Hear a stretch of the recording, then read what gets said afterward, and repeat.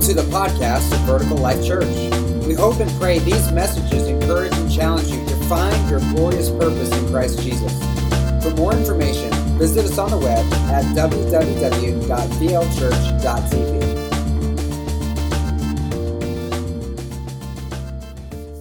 We're honored and privileged that you came to spend some time with us this morning. We at Vertical Life Church believe everyone matters to God, and so you matter, and I hope you feel that as you've come to gather with us today, and we so much appreciate that. Hopefully you were able to stop by the VIP table and get your swag bag. We got some goodies in there and some information about the church, and we hope that today is a blessing to you. We are having some technical difficulties, so bear with us. There might be some ringing and things, but we're working our best to be able to provide good sound for you this morning. We are in Exodus chapter 3. If you have your Bible, which you should have a sword with you. If not digitally, you should have a copy of it with you, because I could say everything false today, and without the word, you would not know it. So bring your Bible. Have it with you. That is the sword of the Lord, and it's vital. Jesus said, man shall not live by bread alone, but by every word that proceeds out of the mouth of God. So it is vitally important you have a copy of the Scriptures. If you don't have one, come see us. We have New Testaments here that we can send home with you to get you going. So, but the YouVersion Bible app's completely free. If you have a smartphone, you can download that and have every translation of the Bible available to you. We also have our notes for the message on that app, so you can follow along. And also in the worship guide, there is a section for you to take notes on the back to refer to later. We are in this series we're calling The Great Romance, because that is what the Bible is. It is a romance story that begins with a father creating a family for himself, those children wandering away in disobedience, saying, God, I want to go my own way, I want to do my own thing. Death, destruction, havoc, pain, and suffering is unleashed on the world. And so the Father sends His one and only Son, the begotten of God, the unique and the one unlike anyone else, sends Jesus into the world to rescue the children that walked away and cultivate a bride for Himself, so that you and I can spend an eternity in perfect communion and relationship with God forever and forever. And the story of the Bible is how God not only created what His will is, but it's the story of how He is rescuing His fallen creation, how He's rescuing us to draw us back into His heart and into His love. It's an incredible love story. And we are now in Exodus chapter 3, beginning to get into the story of Moses. Last week, the message is online for those of you that may have missed it, but we talked about how Jesus is the fulfillment of the prophet prophesied in the Old Testament that would be like Moses, who would come and deliver Israel, who would be the deliverer, the Messiah that would save His people from their sins. And today we're getting into the story of Moses to kind of look at other revelations that this story has for us, what we can glean. And so we're going to begin reading in Exodus chapter 3 in verse 1. And in the Bible, it is recorded, one day Moses was tending the flock of his father-in-law Jethro. He was a prince of Egypt. He sinned, he murdered an Egyptian, and he fled into the wilderness for his life. He stumbled on some shepherds. There was an incident there that allowed him to be invited into Jethro's home. He marries one of his daughters, and now Moses, who was a prince of Egypt, is working as a shepherd in the land of Midian for his now father-in-law Jethro. So he's watching the sheep for his father-in-law Jethro, the priest of Midian. He led the flock far into the wilderness and came to Sinai, the mountain of God. There the angel of the Lord appeared to him in a blazing fire from the middle of a bush. Moses stared in amazement. Though the bush was engulfed in flames, it didn't burn up. This is amazing, Moses said to himself. Why isn't that bush burning up? I must go see it.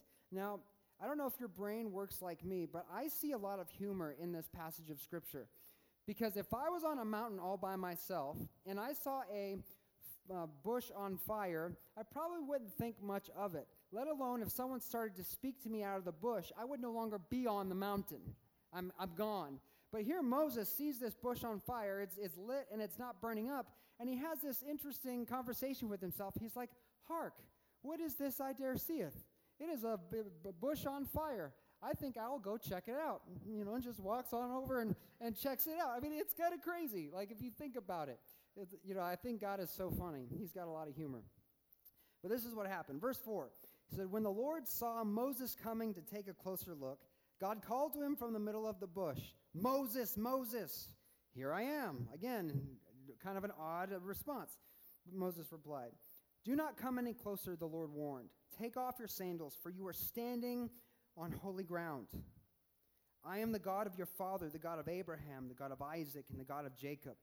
When Moses heard this, he covered his face because he was afraid to look at God.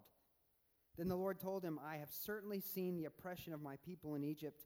I have heard their cries of distress because of their harsh slave drivers. Yes, I am aware of their suffering.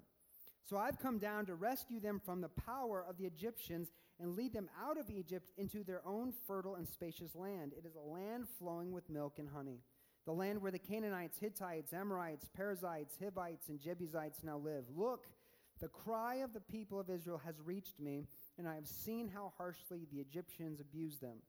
Now go, for I am sending you to Pharaoh. You must lead my people Israel out of Egypt. But Moses protested to God, who am I to appear before Pharaoh? Who am I to lead the people of Israel out of Egypt? Then God answered, I will be with you. And this is your sign that I am the one who has sent you. When you have brought the people out of Egypt, you will worship God at this very mountain. But Moses protested, if I go to the people of Israel and tell them, the God of your ancestors has sent me to you, they will ask me, what is his name? Then what should I tell them? And God replied to Moses, I am who I am. I am who I am. Say this to the people of Israel. I am has sent me to you. God also said to Moses, say this to the people of Israel, Yahweh, the God of your ancestors, the God of Abraham, the God of Isaac, and the God of Jacob, has sent me to you. This is my eternal name, my name to remember for all generations. Yahweh. And after this conversation, Moses protested again in Exodus chapter 4, 10 through 12. Moses pleads with the Lord. He says, "Oh Lord, I'm not very good with words. I've never been. I'm not now. Even though you've spoken to me, I get tongue-tied and my words get tangled." Then the Lord asked Moses, "Who makes a person's mouth? Who decides whether people speak or do not speak, hear or do not hear, see or do not see? Is it not I, the Lord? Now go, for I will be with you as you speak, and I will instruct you in what to say." A monumental moment for Moses, but a cataclysmic moment for the people of Israel. In this story, it kind of reminds me of that old children's story, The Engine That Could. Does everyone know The Engine That Could? Most of the people my age and older should know it. Some of the younger kids may not know it. But the little story of The Engine That Could is this little engine who is tasked with carrying this load down the railway, and he comes to this mountain that's really steep, and the load is really heavy. And he starts to panic a little bit, and he's not thinking it's looking good for him to get over this mountain. And so he starts telling himself, I think I can. I think I can. Somebody say that. I think I can. I think I can. And he starts telling himself that to the point where he begins to believe it. And as he's going up the mountain, he's encouraging himself over and over and over again until he crests the mountain, makes it over, and celebration is had. He's so excited that he made it over. And the moral of that story is don't give up. Don't be afraid of incredible tasks, because you can do more than what you believe oftentimes. And I think in this story of Moses, and I think a lot of us, we share situations that are in common with the little engine and with Moses, except there's a little caveat. Most of us start out in life looking at the mountain thinking, I can. I think I can. I think I can. And we even start up the mountain, and we're excited because things are going well. But then something happens to take the steam out of the engine. And rather than going up, we start sliding back down. This happened in Moses' life. He's a prince of Egypt. He's the general of the Egyptian army. He's famous. He's wealthy. He's rich. He has everything going for him. He even knows that God prophesied over his life that he would be the deliverer of Israel. And a day comes where he sees the Egyptians dealing harshly with an Israelite slave, and he thinks, I'll begin this deliverance now. And so he goes and murders an Egyptian in cold blood, and he hides the body in the sand, thinking nobody saw him. And the next day, when he tries to settle a dispute with some Hebrew slaves that are fighting, they rebuke him and say, what, are you going to kill us like you did the Egyptian? Who are you to tell us what to do? How morally superior are you when that's the kind of person you are? And he thought, oh my gosh, everyone knows what happened to me. And he flees for his life. This man who had everything going for him, everything was good. He was in the prime place to be this significant person, now flees to the wilderness where he loses his family, he loses his friends, he loses his name, he loses his reputation, his wealth. Everything is gone in a moment. He ran from his calling. He fled for his life. He had to measure up. He couldn't measure up. He'd find the confidence to measure up to other people's expectations. And here in this moment, as this fire is burning and God is speaking to him, his response to leadership is different in the wilderness after spending 40 years in the wilderness. His response to leadership is different in the wilderness than it was in Egypt. He went from, I can do no wrong, to, I can't do anything right. There's nothing in me, God. I can't do it. You see all these problems I have. I can't be the one you're calling me to be. And now this mountain set before him, going back after 40 years, it's this fear of facing what he did, wondering if people still think about the things that he did. How can I go back and face that failure? This mountain before him and this attempt to fulfill this God-given calling that is not only remarkable, it's spectacular, seemed a step or a steep to climb, too big to climb. It was too much for him. What I see in Moses and what I even see in my own life is that when your confidence is placed in yourself, your value is dependent on your performance. When your confidence in who you are is placed on yourself, the value you have is dependent on your performance. And when you don't perform, you pop the proverbial balloon. And you begin to question, you begin to doubt, develop poor self-image and self-esteem. It's a knee-jerk reaction from I can do anything I put my mind to I'm not capable to do anything at all. It's hard to believe anything good about yourself. When I was young, I was in 7th grade. We used to play football a lot in the neighborhood, and I thought, man, I am like next to the NFL. Like Emmitt Smith, look out. You know, that was back when the Cowboys were good. And so we would play football in the neighborhood, and it took like 3 or 4 guys to get me down whenever I got the ball. I thought, man, I was awesome. I just didn't realize those 3 or 4 guys were 2 years younger than me. They were like 5th graders, and I'm in 7th grade. And I wasn't in the greatest of shape. You know, I'm ashamed of a lot of my pictures when I was younger because I was about 3 sizes bigger. I was a quite portly young fellow. And so I didn't do a lot of running or a lot of exercise, but I thought I was all that when I was playing kindergartners, you know, in football. And so all my friends were starting to play football, and I thought, man, I'm going to do this, and this is going to be fun. We're going to have so much fun. And I go, and 2-a-days was an eye-opening experience for me. I had never worked that hard in my life. And I remember one day we were doing this drill where we had to everybody was lined up. The 7th and 8th grade teams were lined up, and we had to go down the line, hitting pad to pad, each person down the line. And I was all right through the 7th grade, but when I got to the 8th graders, I was no longer feeling very tough and manly with myself. I got rocked really hard, and the next day I was all beat up and sore, and I was rethinking my decisions in life and what path God was leading me on. And we went to our first game was at a school in town, and I remember the first time I got out on the line, I was all excited, except I had a penalty called on me because I wasn't in place when I should have been. When they say down, you're supposed to get down and not move, and I did it wrong, and so I got a 5-yard penalty, and I was like, didn't even know they called it on me. I wasn't even paying attention. Well, then the second time we went down, I did the same thing, and then my coach was screaming at me from the sideline, and I realized, oh, that was me. And that reinforced what I had experienced in practice. Like, I must not know what I'm doing. I must not be very good. And that became the message that was going through my mind. And after that game, I went to my coach and told him I quit. And I went to become the equipment manager, otherwise known as the water boy.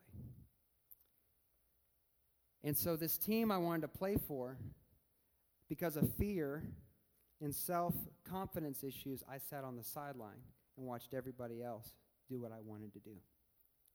And this happens to us in so many ways. Have you ever felt that way?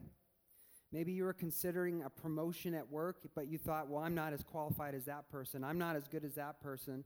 I don't speak like them. I don't have their education, this, that, and the other. And so rather than going for it, you opted to stay where it was comfortable.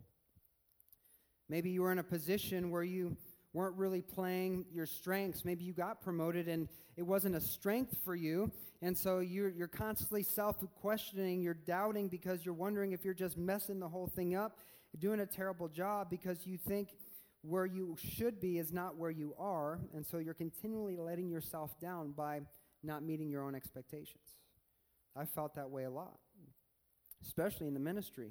You know, you're in a position where people come to you for advice, and what you tell them often determines what they do and how their life plays out. That's some pressure. Believe it or not, pastors don't always have all the answers. I'm just as messed up as y'all. I just hide it better, I guess. I don't know. You know, but that's the reality. We all have these situations that we deal with. Many of you know the story that have been with Vertical Life Church. When we surrendered, my wife and I surrendered to the call of ministry, I didn't have much experience. I'd been a worship leader, but the church I was at prior to was there for about 3.5 years. It was the first time I ever spoke publicly because I had a huge public speaking fear. I mean, when I applied for the worship job with the pastor I was working with, I told him, I will do your music. I will not speak. So if you're going out of town, you got to find somebody because it ain't me. You know, I just was not going to do that. But God was working on me, and I finally got the courage to speak 2 different times. And after that, he called me to be a full-time pastor of a church, not really the path you tend to go. But this is what happened. I struggled with just that anxiety and fear. It took a lot to say yes to the Lord. I don't struggle with that as much as I did now, as I did in the beginning, but I still struggle whenever new opportunities come up. Like right now, I'm pretty comfortable. I do this every week. But when new opportunities come up, the nerves begin to creep up, the sweat glands become overactive, and my wife will tell you sometimes I hit the bathroom like 15 times before I go out because my bladder starts doing jumping jacks. I don't know. But it just happens because you have this question, this self-doubt. And I think many of us find ourselves in this place, and this is what Moses was facing. He was facing going back and confronting the shame of his past, all the inadequacies that he felt. The anxiety of it all was so much for him that he asked God, think about it, burning bush, angel of God, voice of God, and he says, God, can you ask somebody else? I mean, all throughout Scripture, God shows up, people fall over dead. Here I am, Lord, send me. Yes, use me. Moses says, I think you got the wrong guy. Pick somebody else. I think many of us are in that place in a lot of ways. We've had God encounters. There's been times God's spoken to your heart. You felt that unction from the Lord to do something, but all the fear, the doubt, the questions, the self-image, the self-confidence has gotten in the way, and you proverbially ask God, please choose someone else. Maybe you didn't say the words, but by not acting on what he asked you to do, you said it with your actions. Not me, God. Ask somebody else. And this is partly why I believe God gave Moses the name he did to use when he went back to Israel. This is the most holy name. When you talk to a Jewish person, they will not utter this name for fear of breaking the commandment that says, don't use the name of the Lord in vain. They will not speak this name. When they write the name in print, they purposely misspell it by adding vowels to keep from violating the command. This is the most holy name of God in Scripture, in the Old Testament, the name Yahweh. And there is a reason why I believe that this is why God gave this name to Moses. In Exodus chapter 6, verse 3, God tells Moses, I appeared to Abraham, to Isaac, and to Jacob, their forefathers, as God Almighty. This is the Hebrew name El Shaddai. Whenever you read about God in the Old Testament prior to this moment, whenever it refers to the Lord or God, it is El Shaddai, God Almighty. This is who he was revealed to these people. But now this name, he says, but my name the Lord, anytime you see in the English translation the word Lord capitalized, capital L, capital O, capital R, capital D, that is the name Yahweh. I revealed my name, Yahweh, the Lord, to you. I did not make myself known to them in this name. Every major revelation of God comes with a new name and a new understanding of who God is. First, El Shaddai. the God Almighty. Now it is Yahweh. The name Yahweh, the prefix is Yah, which means he, and Hayah, which is to exist. When he says, I am that I am, it means I exist to exist. I am the all-existing one, the existing one. Before me there was nothing, after me there should be nothing after. I exist. I'm the eternal God. And what's interesting about this name is that it only consists of 4 letters. The philosophers and theologians have created a fancy Greek word for this name called tetragrammaton. It means 4 letters. I don't know why you couldn't say 4 letters, but it makes them feel smart to use Greek words, I think. But it's 4 letters long, and when I realized this, when I found this revelation as I was studying, this floored me to no end, because the Hebrew language is actually a lot like our God. Our God is a triune God. It is the Father, Son, and the Holy Spirit. 3 persons, 1 God is what we understand of God. Well, the Hebrew language is also 3 languages in one. It is a phonetic language, a language you speak. It is a pictographic language that uses pictures to represent ideas. And it's also a numerical language. It's numbers associated with each letter. It's fascinating. And so I want to show you a graphic that is representative of this name. So here are the 3 languages. At the top, you have the pictographic language. In the middle, you have the numerology. In the bottom, you have the phonetic. Now, Hebrew language reads from left or right to left rather than left or right than we do in the Hebrew language. So if you were to read this, you would start over here and work this way. So it's Y-H-V-H, or Yot, He, Vav, He. This is the name Yahweh. And what is fascinating about this is that it doesn't just mean to exist or all existing one, but there is a deeper meaning that God reveals to us in this passage, in this name. The first letter, as you can see, kind of looks like an L laying down with a V connected to it. That is the letter Yod. Somebody say Yod. It's important. The letter Yod means it is an arm or a hand, as the picture. And you can look through the ancient text and see how it kind of morphed over the centuries. But it is an arm or a hand. And this letter means work or mighty deed or worship. This is what this letter means. In Deuteronomy chapter 4, verse 34, the scripture says this: Has any God ever attempted to go and take a nation for himself from the midst of another nation, by trials, by signs, by wonders, and by war, by, what's that say, beloved? By a mighty and an outstretched, this is Yod.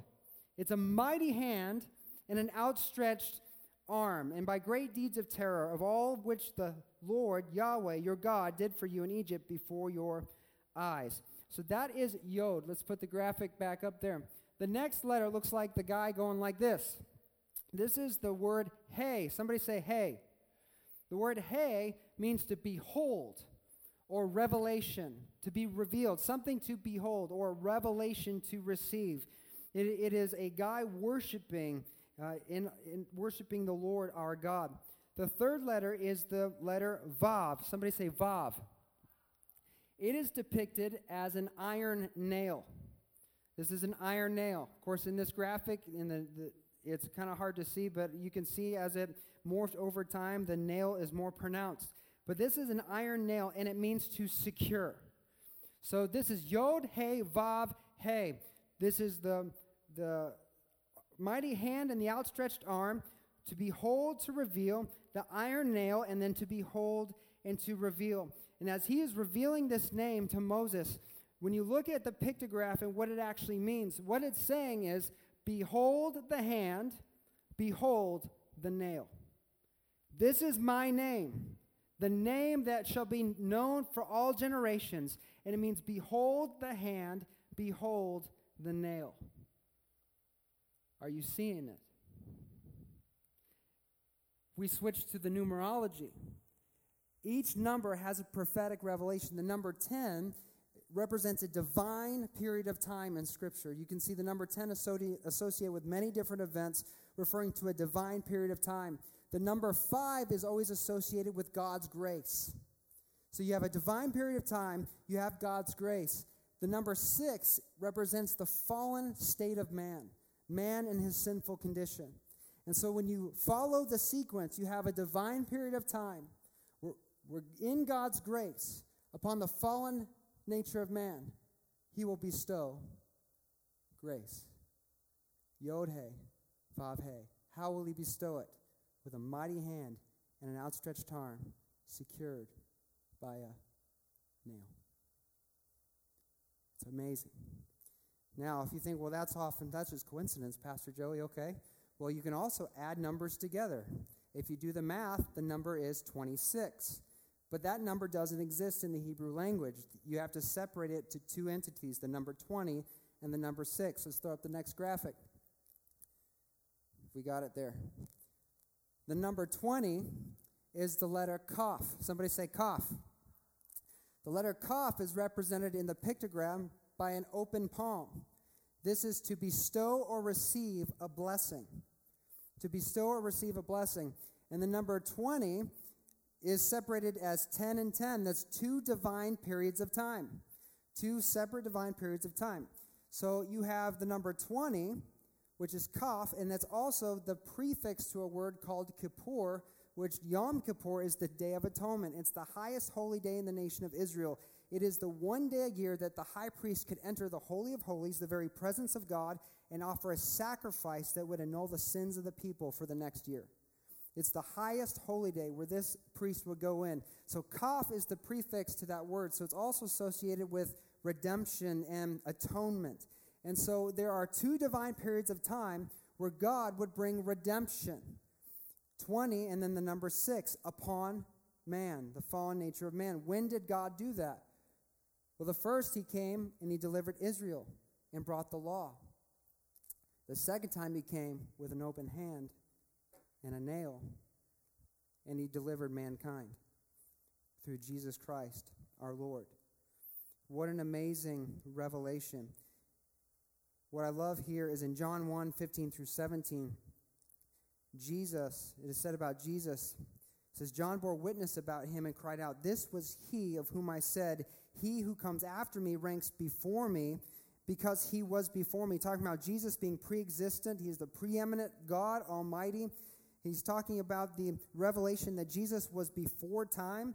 In verse 16, he says, "From his fullness," meaning Jesus, "we have all received grace upon grace. For the law was given through Moses, and grace and truth came through Jesus Christ." This is the revelation. When you look at Yod-He, Vav-He, 10, 5, 6, 5, you have in a divine period of time where God's grace would be poured out on man, his abundant grace. Grace upon grace. 20, two different time periods, the old and new covenants, where God would bestow his divine grace. And how would he do it? By securing the hand with the nail. The law brought revelation of sin, but the cross brought the revelation of grace, a true revelation to behold. So we have the open palm that opens up the blessing of atonement for sinful man. And how does it do it? Through the divine period of time, beginning with Moses and culminating with Christ. Embedded in the very name God gives Moses, the most holy name, is this revelation of himself. A prophetic revelation and declaration of who was to come, who was to reveal his true atonement and sacrifice. So, beloved, who was it with Moses in the fiery bush? It says, the angel of the Lord came, and as God was speaking, and he revealed, "This is my name, I am that I am." Yahweh has sent you to the people of Israel. Who was with Moses in the fiery bush? It was Yod-He, Vav-He. It was Jesus, our Lord. The one who demonstrated with his mighty hand and his outstretched arm, to the piercing of his hand with a nail, that he is Lord, our Lord. And just as Jesus told Moses, "I am," in response to all of his objections to why he couldn't serve the Lord and fulfill his purpose in light of all of his insecurities, Yahweh told him, "I am that I am, and this I am will be with you." I'll be with you. And Jesus has said the same thing to you and me. In the New Testament, through story and account of Paul's affliction as he's praying for healing, in 2 Corinthians 12:9, each time he said, talking about Jesus, replying to Paul, he says, "My grace is all you need. My power works best in weakness. So now I'm glad to boast about my weaknesses, so that the power of Christ can work through me. The word weakness means want of strength. It means infirmity, either physically or emotionally or spiritually. The grace that God bestows is sufficient to overcome any insecurity or any lack that we have. Moses said he couldn't talk as if this was a surprise to God, and Yahweh's response was, yeah, I know, I made you that way. He's saying, I can't serve you, God. I have this problem. He's like, I know. I made you that way. That's why I am will be with you. I am will be with you. Jesus is telling us the grace that I give, this grace upon grace, this double portion of grace will make the difference. And what is this grace? It's His presence in us, if you've called on the name of Jesus. If you're a child of God, you've accepted Jesus as your Lord and Savior. This grace upon grace is His presence in you. First, it's forgiveness of sin and being absolved of everything you've ever done or will do through the mighty blood of Jesus Christ. But then secondly, it's being born again through the reception of the Holy Spirit in you, where the Word of God says He fills our heart with the love of God, and our hearts cry out, Abba, Father, because we have this new relationship with the Lord our God, where He is Father, and we are son, and we are daughter. It's grace upon grace, and we will never be separated. He says, I will never leave you or forsake you. I'll never think badly of you, and I will never abandon you. Jesus is saying this grace I give you will make the difference in your life. It's my presence in you. And though you may be weak, I never tire out. I am always and forever more. I'm the same yesterday, today, and forever. You can always count on me. I am the first and the last, the beginning and the end. I am your source. I am your strength. I believe somebody needs to grab this message today, because the same I am who spoke to Moses is the same Yahweh God speaking to you today. He is the difference maker. When you feel lost, the I am is your guide. When you feel weak, I am your strength. When you feel rejected, I am your acceptance. When you feel alone, I am your companion. When you feel afraid, I am your courage. When you feel unqualified, I am your qualifier. When you feel hopeless, I am your anchor. When you feel depressed, I am your joy. When you feel anxious, I am your peace. When you feel sick, I am your health. When you feel confused, I am your truth. When you feel captive, I am your freedom. When you feel tempted, I am your way of escape. And when you feel lacking, I am filling the gap. I am the difference maker. I am your source. I am everything you need and all you could ever want. I am Yahweh. I am that I am. I exist to exist. You see, beloved, there's no calling you can't achieve. There's no purpose you can't fulfill. There's no battle you can't win. No task too great. No season too long. Because He has secured all these promises by the hand that bore the nail and the blood that was poured out for you. Just like that steam engine that lost its steam, I think Yahweh let Moses fall so that he could realize he couldn't climb the mountain all on his own. The mountain that was before him was too great for him to climb, so he had to depend solely on the Lord.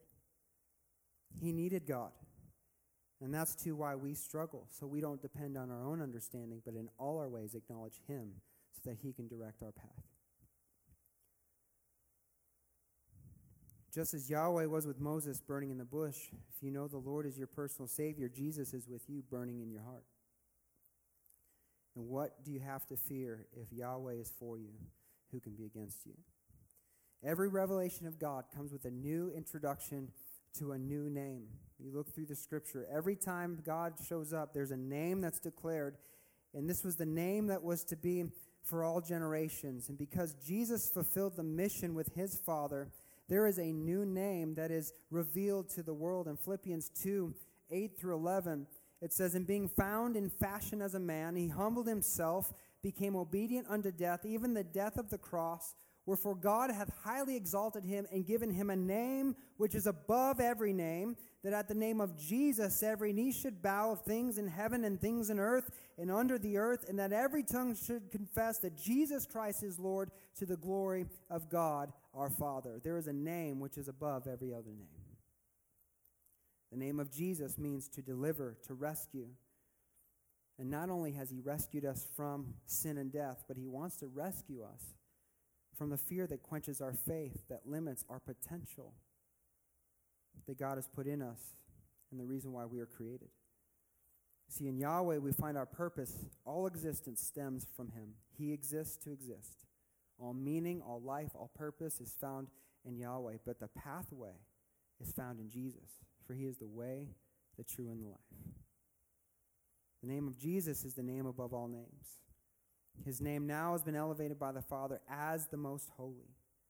The lover of your soul demonstrated his great love by giving his own life for you on the cross. He gave his life. What more could he give? To prove he was committed to your well-being, to prove his passionate love for you. He poured out his grace that he could give us more grace. Why? Because he loves us. But just like Moses, God's not going to call you into something to watch you fail.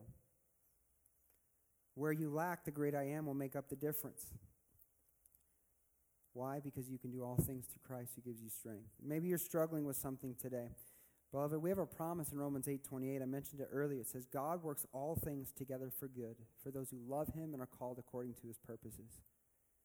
If your story's not good, your story's not over. If your story's not good, your story's not over. He's still working it out. And he's with you through this process. And maybe you're struggling with something today.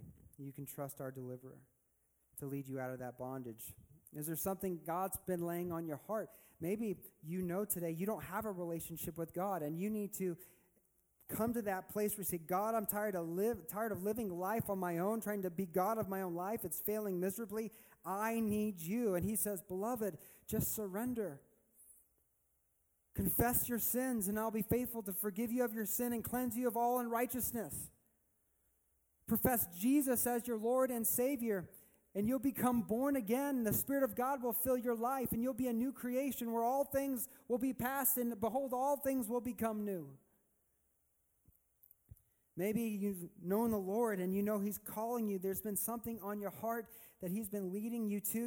You've heard his voice, maybe not like Moses in the fiery bush, but you have that unction that's been leading you. But all these voices have been telling you you can't, you shouldn't, don't try. There's insecurity, there's inferiority. You don't feel qualified, or maybe you feel in too deep where you are and you couldn't possibly change what you're doing right now. You're too old, you're too late, you're too tired. Maybe you're too young, too inexperienced, too yada, yada, yada, blah, blah, blah. He is with you. And he's in the fire.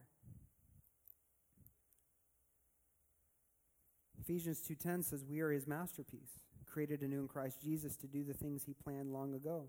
You see, Moses said, God, pick somebody else. Pick somebody else. And God says, okay, I'll get Aaron to help you do your job. He didn't skip Moses and say, okay, I'll go find somebody else. He said, no, Moses, you're it. But I'm going to raise up people in your life to help you. And know this, that I am with you. And this is why we gather on Sundays. This is why we're a part of the church. Because God is raising us up to help each other walk out the calling that he has in our lives. To fulfill the things he planned for us before the foundation of the earth. There's not a plan B. There's not a second string. There's no one else that can fulfill your spot. God has been preparing you for a people he's prepared for you. There are people that God has waiting in the wings for you to minister to, for their lives to change because of the purpose he's put in your life. And he's waiting you to say yes to that call. And when you do, he'll be with you. He'll make snakes out of your staffs and many signs and wonders at the work of your hands. The adventure awaits, beloved. God's prepared you for people he's prepared for you. You know, when we were starting this church, I remember just being filled with so much fear and anxiety and just thinking, no, this can't be right. I must be reading this wrong. God, I don't think God's really speaking, all the excuses that were being made. And so I called my grandfather, who was a lieutenant colonel in the Air Force, known as a straight shooter. At his funeral, the pastor talked about a time when he was in college, and my granddad was like the rules police, and now I see kind of where I get it.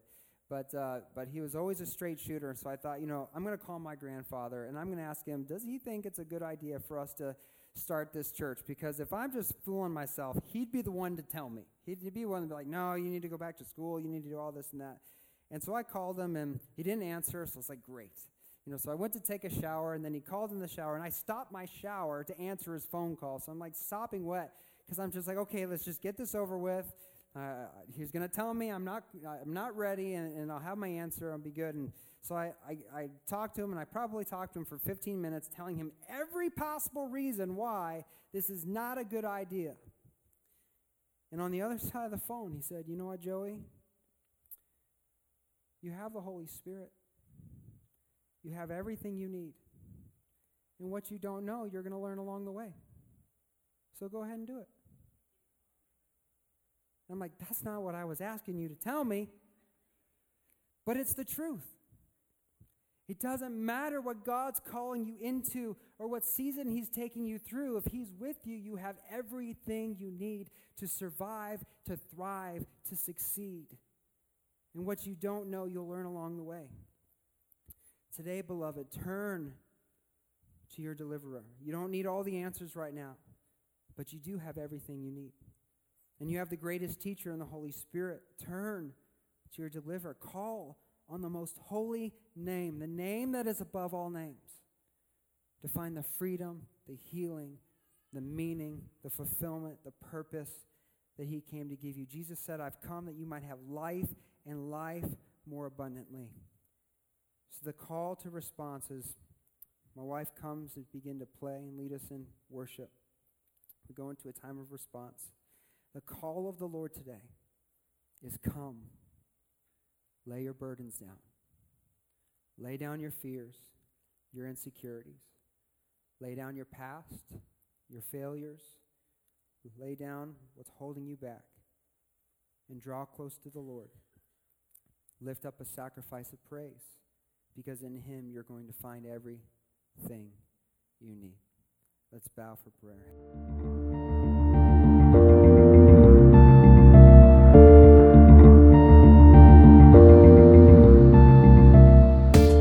From all of us at Vertical Life Church, we want to say thank you for listening. If this ministry has blessed you in any way, please consider making a tax-deductible donation to www.blchurch.tv/give. Thank you, and God bless.